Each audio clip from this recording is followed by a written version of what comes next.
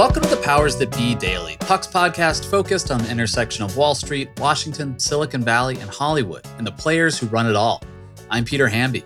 It's Thursday, September 15th, and today Tara Palmieri is here to talk about how Republicans in Washington are already starting the blame game if Republicans fail to take back the Senate in November. And the main culprit right now is apparently Florida Senator Rick Scott, who, according to Tara's reporting, is screwing the pooch in his role as chairman of the National Republican Senatorial Committee. And later on, Tina Nguyen is here to discuss Doug Mastriano, the election-denying Republican nominee for governor in Pennsylvania. Tina explains why Mastriano could be a headache for Republicans for a long time to come, even if he loses. We'll hear about all that and more on today's episode of Powers That Be.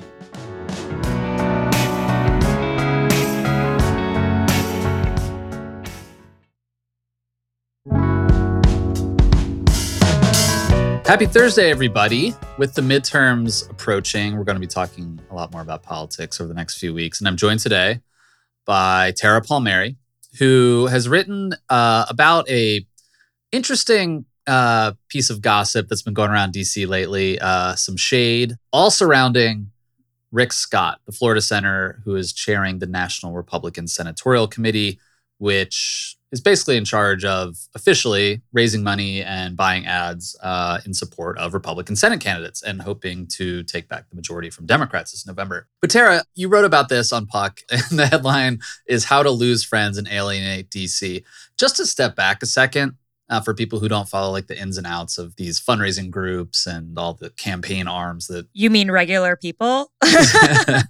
What is Rick Scott doing in particular that is pissing off Mitch McConnell, that is pissing off Republican Senate candidates? I mean, this is a big deal. I mean, this could influence control of the Senate. Right. So Rick Scott came to DC and decided he wanted to be the chairman of the National Republican Senatorial Committee, which is like the meaty fundraising arm of the Senate. He raised about $181 million. And at first, everyone was like, this is great. This guy's really rich. He ran a hospital, made hundreds of millions of dollars. He was the governor of Florida. He can surely keep that chest filled with cash.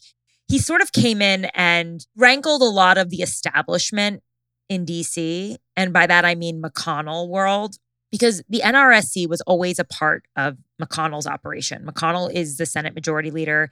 If they win the Senate, he gets to be leader again. This arm effectively helps to ensure that he's leader again. His chief of staff, Josh Holmes, was an executive director at the NRSC.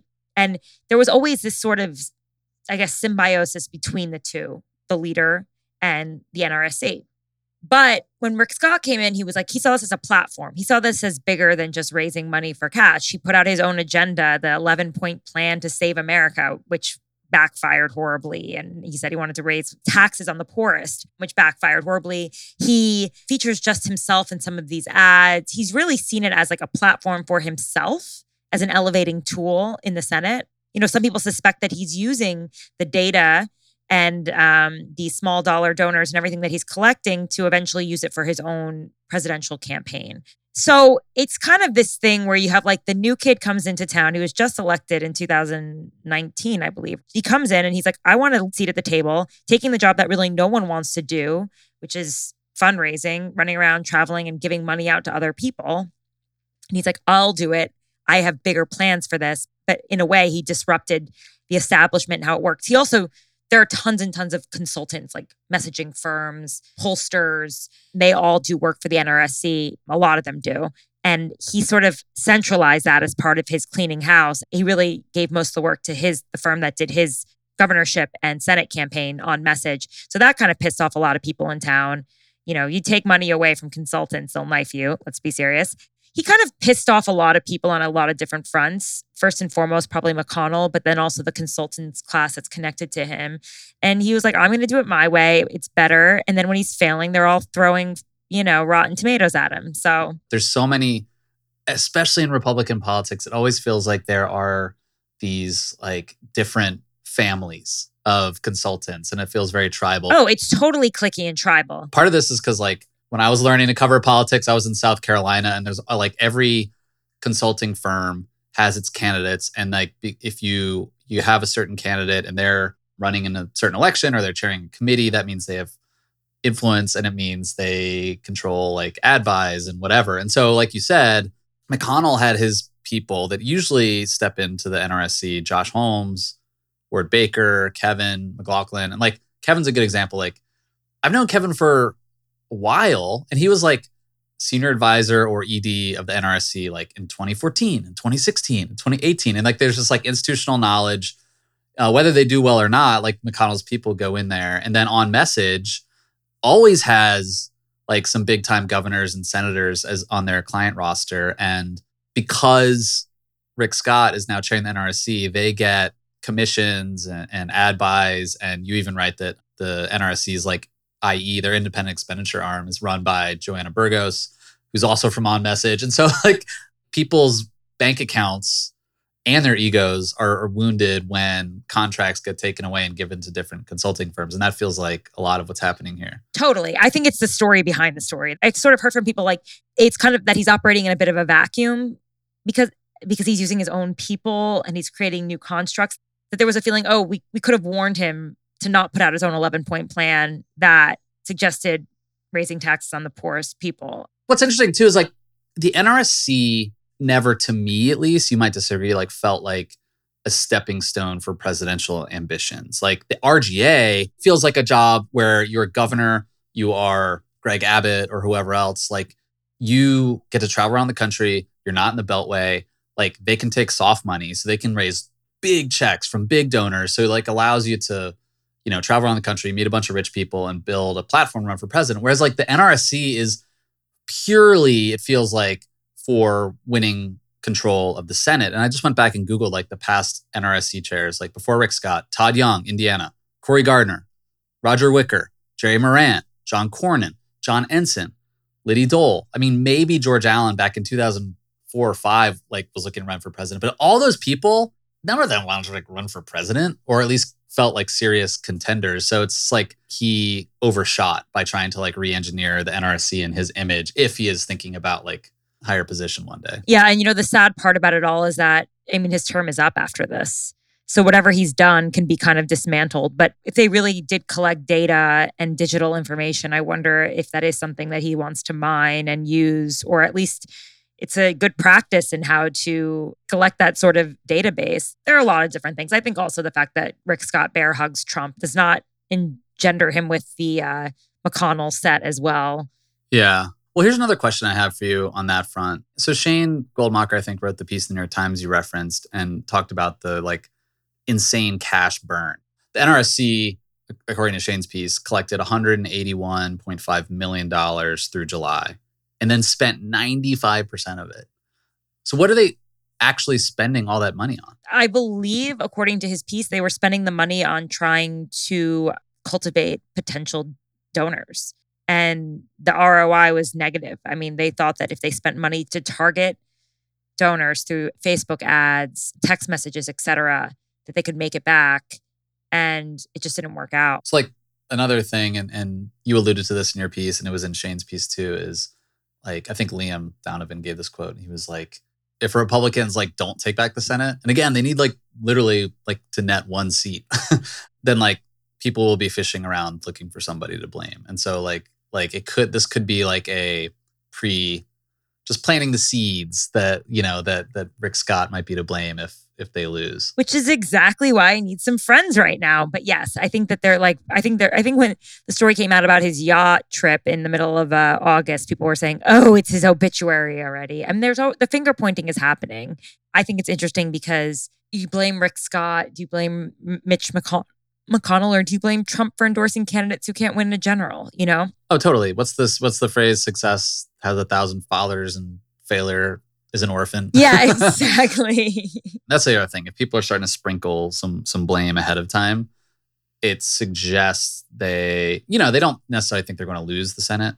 They're just sort of pre-budding what might happen just in case. Because I remember when Trump was going to lose in 2016, everyone, including Kellyanne Conway, was going on background talking shit about him until they won. That's what I've been told. That the same. Don't discount Rick Scott. He could have a comeback. I think right now too, a lot of these campaigns could use some cash, and they're getting a little angry. 1,000%. Time has run out not only to raise money, But to place these ad buys, you got 6 weeks left, and you're running out of inventory in some places. All right, Tara, thank you so much. Thank you. We'll come back to you to keep an eye on the NRSC. Thrilling. Thanks, Peter. When we come back, Tina Nguyen is here with Ben Landy to talk about right-wing Republican Doug Mastriano and the future of the GOP.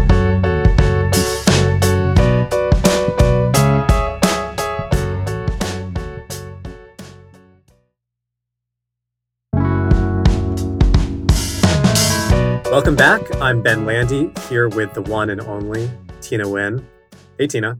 Hey, Ben. You and I have talked a lot about Dr. Oz in Pennsylvania, in part because that's just such an incredible race. I mean, truly a shit show and frankly, quite amusing.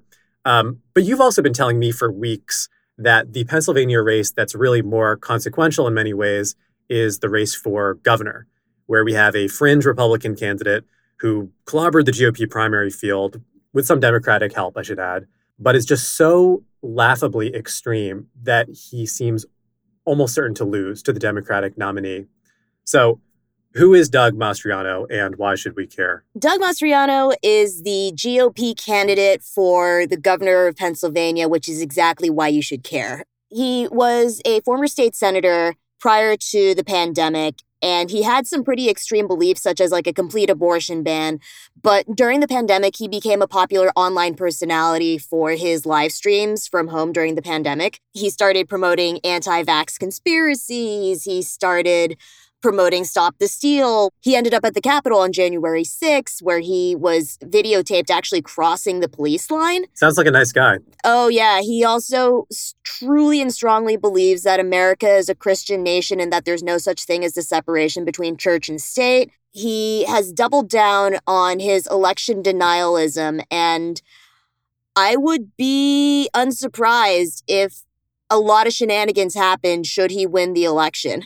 He's down in the polls, but he's not down by as much as I think would feel like a more safe margin. Do you know what the number is right now? Depending on the polls, it's anywhere between 3%, which is within the margin of error, and 11%, which is definitely not. Pennsylvania is a weird state in that there's a lot of ticket splitting, and the degree to which the electorate kind of skews more MAGA rather than like traditional Republican means that you're not going to have people vote straight ticket Republicans or Democrats. So that means Dr. Oz is kind of insulated from Mastriano's craziness.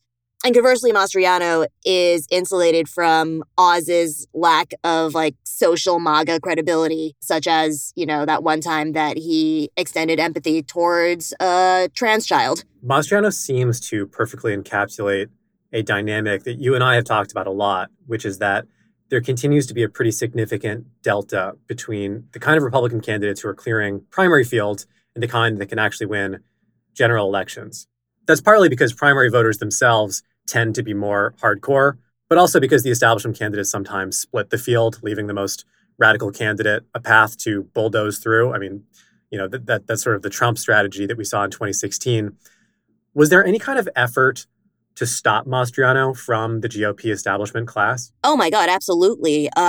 He ran against maybe like 9 to 15 other kind of mainstream Republicans. And when I say mainstream, I'm not just talking about the, you know, John McCain, Mitt Romney, country club Republican types. The guy who was closest to him was a guy named Lou Barletta, who was one of the first congressmen to endorsed Donald Trump back in 2016 when it was wildly unpopular to do so. And the fact that Mastriano was beating him was just like mind-blowing to everyone. So there was this concerted effort within the party to encourage people to drop out and allow voters to coalesce behind an alternative that wouldn't have worked in any case because Mastriano got about 44% of the vote. I think it was more than the rest of the field combined had. So Mastriano has such a grasp on his grassroots that, like, I've been hearing that GOP county chairs are trying madly to accommodate him and pivot to ensure that that base stays with them and that they, like, are tapped into it. But then again, like, this is a GOP that censored Pat Toomey for voting to impeach Donald Trump right after the insurrection. So, like, it's a pretty election denialist crowd up in the GOP base up there. And Mastriano is the purest distillation of that in one very tall, bald, Confederate uniform-wearing avatar. You're triggering me a little bit here because it really is, to take it back to Trump, the exact same dynamic that we saw in 2016, that you can have a very extreme candidate who can rise to be the nominee with something like 30-35% of the vote. That's all you need if the rest of the field is divided by other more establishment candidates. We should also say that it sounds like Mastriano is much more extreme than Trump in many ways. But it is interesting here that Mastriano represents precisely the kind of politics that Trump is pushing really hard this election cycle. We've talked a lot about how Trump is potentially leading the party off a cliff in these midterms, which should have been an easy win for the GOP to retake the House and probably the Senate. And instead, Trump has supported a bunch of fringe candidates, some who just are bad candidates, have a lot of baggage, like Herschel Walker in Georgia, Dr. Oz, who we talked about, but also Trump's own incessant focus on the 2020 election, denying the outcome, has set the tone for the party in many ways. And it's hard not to see Mastriano as just the logical extension of precisely the kind of messaging Trump has pushed to the fore here. One of the things that people have pointed out, though, is that Mastriano, unlike Trump, has been completely reticent, if not completely allergic, to talking to any media outlet that is not friendly, that's not nice to him, that's not going to give him glowing coverage. I spoke to Selena Zito, who's a New York Post columnist, pretty sympathetic to Trump voters, isn't going to pull a Jim Acosta or CNN on him. And even they were like, no, you're not nice to us. Be nicer to us. The word they actually used was nice. Trump, even though right now he's kind of locked himself in a safe space echo chamber of Truth Social and the occasional cable news hit, Mastriano has just completely iced out everyone. There's no way that he is going to take any questioning or any form of accountability from someone who's not nice to him. And that's either brilliant or a complete snowflake tactic. Yeah, that's a great point. Trump was incredibly hostile to the media, still is, but his genius really was understanding that he needed the media as a foil. He loved talking to the New York Times, in part because he actually wanted their respect. He wanted the credibility of appearing on major cable news programs and on the front page of major establishment papers. This new kind of politics that Mastriano is pioneering, which is sort of post-Trump, uber-Trump, over-the-top Trumpism. Do you think this is the new direction for the GOP? Or do you suspect that if Mastriano loses by a number of points in November, that the establishment will take some kind of lesson from this and push back harder the next time a Mastriano rises to the top of the field? I think it really depends on how Mastriano performs.